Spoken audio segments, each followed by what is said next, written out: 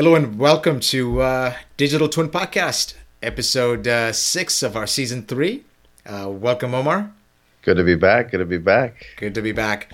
So today we are taking on the next on the list here on the Porter's value chain that we've been looking at over the last few weeks, right?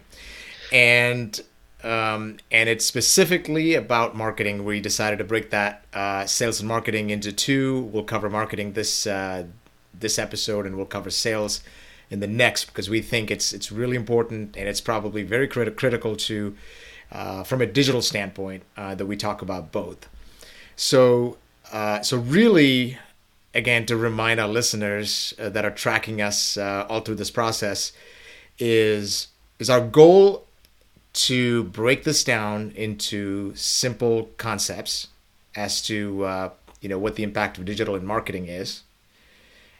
And then we're going to talk about the reality of some of the technology. How real is it? Can you do now? Can you start now? If you're not doing it today, are we ready to go? And the third part of it is what's the value that's being generated? Is it real from a business perspective? Because you don't want to do anything unless it's not based on hype anyway, right? So that's kind of our topic for the day. And I think for the most part, Hari, it's a good thing that we broke these two sections down, because I think sales and marketing always get lumped into one bucket. Yeah. And in reality, they should be looked at as kind of a real close niche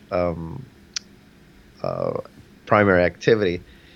But what we tend to find is that they're both complex in their own ways, and the critical component to this is the handshake, where they actually interlink and how the strategies align. And I think, we're seeing some different ideas being floated out on how traditional marketing worked and what is changing today, and how does that really affect your go-to-market, your overall business plan. In some cases, we used to develop a business plan around a product that's been developed and engineered to suit a big market, to do this because we think customers are going to like it, and then we'll go and splash awareness and they'll come running. Yeah. In the agile fast flex days, you almost start with an idea, marketing, and then business plan. This is how a lot of companies are starting to work.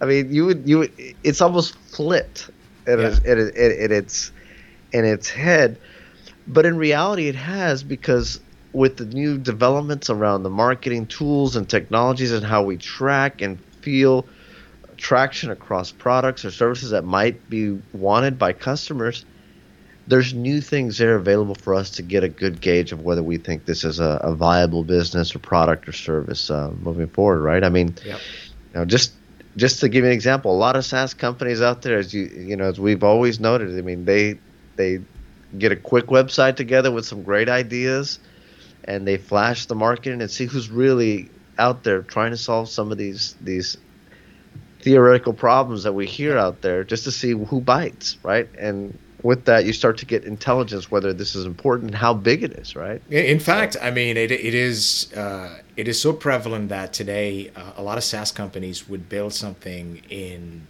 InVision or Figma, and these are wireframing tools for those who are not tracking this, but you can build something pretty close to a product with all the color schemes and all of the different actions you would take in an application, and you would float it out there and see what feedback you get. And you can track exactly what you need to build based on that, because it's much easier to move things around when it's a wireframing tool as opposed to even building an application and putting it on a web page, right? It does take a little bit more effort to build that, but you don't even have to do that today, right? So you can build an entire business by not investing in the things that you would traditionally invest in. But if you even go to the traditional industries that you and I talked about offline before getting on, right? Even the traditional industries have been, significantly just been impacted by the rise of digital in marketing, and that's due to two things. One, personalization, right? You now, and then that's along the lines of what you just described, but you have the ability to personalize your product or service based on exactly what that demographic is looking for. And the second element, as we talked about, is analytics. You get that data, then you can run massive analytics at scale and define what your next move is going to be, right? In a way that it's quite powerful, that the intuitive decision making in business and the entrepreneurial spirit is really being taken out of a decision making of a gut feel, and analytics is taking the place of gut feel for, hey, data's telling me this, right? And more people feel more comfortable doing this because they feel like they got data on their side, they got truth, they got facts, they can sell this to investors, they got everything that they need, versus I have a great idea and I think people are going to like it because I just know. You don't need right? to. You don't need to speculate. Yeah, and when you talk about personalized and that front is today, a lot of whether it's social media, whether it's Google, all these big tech companies know where your eyes are, right? On your mobile devices, they know what you like, what podcasts, what streaming music, everything you can think of. They know they got your attention from what you listen to, what you see, how you take in information, right? And it's a very powerful component in trying to target your specific audiences, as you're saying, and throwing them the right information that you think might resonate with them. There's a couple of good examples there, right? One we talked about in the Amazon. Yeah. Maybe you can talk about it, but one thing that came to mind right now is there are companies like Hotjar, for example, right? What they do is they track every click on a web page. They even record the user behavior on a website.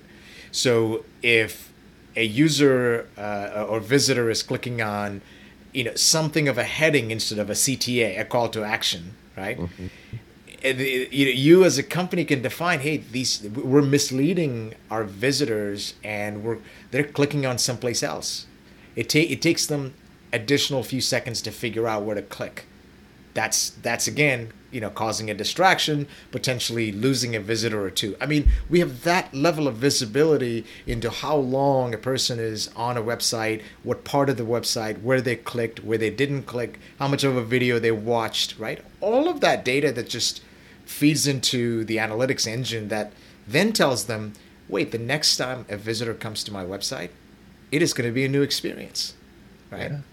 And to your point on that, I think it's important because it used to be very expensive to understand how to understand Absolutely. The customer's, experience, behavior, right? Behaviors. It used to be very expensive to do that, and today you can do it for cents on the dollar. Yes. I mean, you could find behaviors, and then statistically, correlate that to bigger sample sizes of your demographics. There's a lot of tools and it doesn't cost that much money to do, right?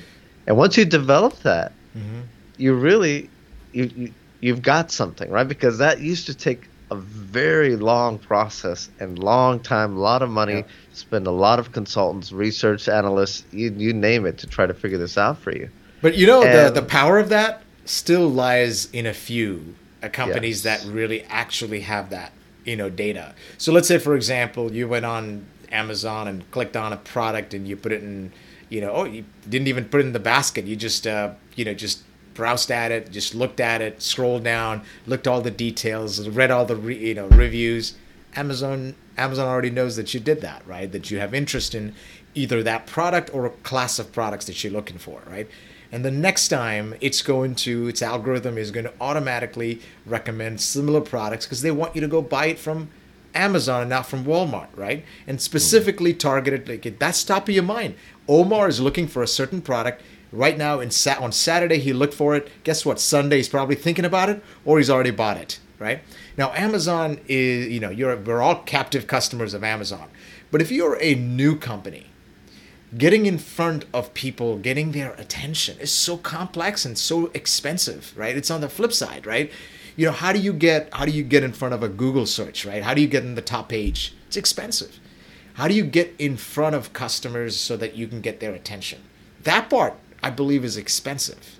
But if you're a big company with captive customers, it's easy to understand what your customers are looking for and fine tune, and the strong gets stronger, in my opinion. Anyway, I don't know what you think. Yeah, I mean, I think to your point, it is very good data and insight of the mind. What's even fascinating, I don't know if you've been on, maybe Amazon does this, but you find this in a lot of other retailers, such as Best Buy. I'll give an example, a quick one, where they allow you to put 2, 3, 4 different items and compare them side by side. Yeah. Just think about the power of the side by side comparisons and the data that the customer is evaluated across all the features and functions, and ultimately will look at the one that they want to buy, and they compared all of them, right? From price points to features and everything. Just think about just that little exercise that one person does. It's right. Telling you, hey, don't go anywhere else to do a comparison. I have it right here for you. Yeah. Don't waste your time. But think about all the intelligence that you would be able to sell to all those competitors. That, hey, this is, they're looking across all you guys, and they're still picking A. They're still picking competitor B. You're not. There's something they're doing. So that intelligence feeds back into the overall ecosystem to make products more. And I bet they've classified you and me into a type of buyer that either would buy a certain category of products based on branding, based on value, based on price, right? All of that, they've already defined or determined about you, the algorithms.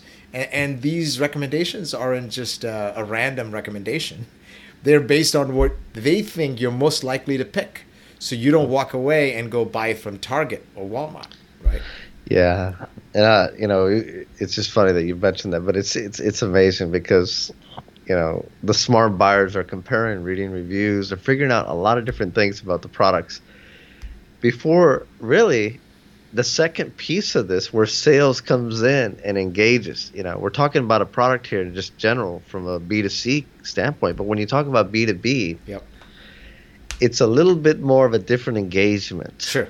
When we talk about how sales kind of integrates into that, because that, my friends, is where you have to really be, in line and in sync. But that's been disrupted too. That's been disrupted. Absolutely. Yeah. It's been quite because 70% of the buying or the buyer's journey has already been completed by the time a salesperson is engaged. At that point, it's more of a validation, right? Although back in the day, it was the exact opposite. If you wanted to buy something from, Oracle or, Salesforce, you're going to engage a salesperson. You're going through this complete discovery process. What problems do you have? How do I solve it? Now customers have the tools and the information out on the websites that they can do all of that initial step without any influence from any of the salespeople, from any of the companies, and go really 70% of the way. And then they're checking and validating to make sure what they learned on the internet, is that right? Do you really offer what you say you offer, right? That's where they are. This validation. Yeah, and it's to me, there's a lot of unique things that can happen in that handshake and how things kind of move to from one side to the next. Yeah. More in a B2B application, more in the industrial side, more in a lot of the commercial side. Obviously, in the B2C, it's quite simple, right? It's in your cart and it's out shipping to you. You get it next day or next hour, whatever you want it, right? I mean, but in reality, the tools are there.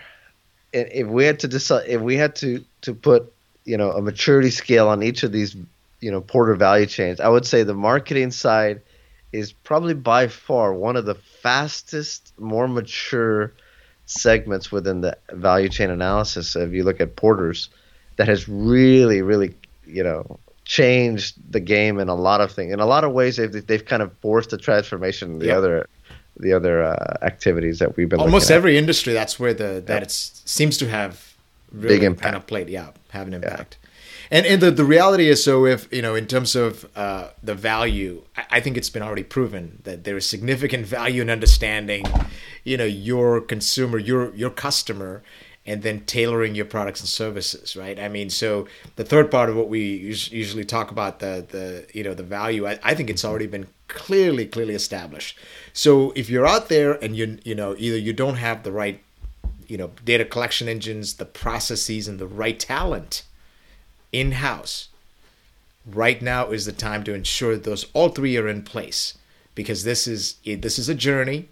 Whether it's SEO, whether it's understanding the demographics and fine tuning your products, these are not overnight capabilities. It takes effort and time to really develop and mold your offerings to meet your market. And if you're not doing it now, which I would be surprised, right? And you better start now, whatever size businesses you are. Yeah, and I think to your point, I'll just add to the value. It's that the days of budgeting $10 million for marketing and then figuring out at the end of the year how successful that was. Let's take a swing at it, see what happens, right? That's over. That's over. The days of spending $10 to see how much $10 is really going to yield you in the next day is here. Absolutely. So it's completely and the metrics are there, right? Game. The metrics, everything is being What's measured. the cost of acquiring a customer? How long it's going to take? All of that have been defined and trackable. Absolutely. So there's no reason to guess anymore. Yeah. It's not like we're hoping to see if this works. It's like we can prove to see if this works. Yes. Or like change. That. Or change your change methods. In a minute, yeah. Or say, hey, this business is not viable. We need to move on, right? This product we haven't developed yet. Should we or should we not develop it? Answer, yes or no. Nobody's going to buy it, right? I mean, ultimately, you can build the greatest product, but if it doesn't, nobody buys it. But that's the ultimate test. Is somebody going to take their wallet out and pay for it? Yeah. If not, it doesn't matter whether you have a great product or not. Move on from that, right? So, well, I'd like to thank everybody for joining us on this segment on marketing. You can find us on the Digital Twin Podcast. You can look us up on Spotify. We're on all the different podcast outlets out there, Apple, as well as Spotify, Stitcher, and you name it. And we do appreciate if you have any comments. Last week we had some good comments on that. We're getting back on our blogs as well for that. So and responding to the messages. So we appreciate that, and thank you all for joining us today. Thank you.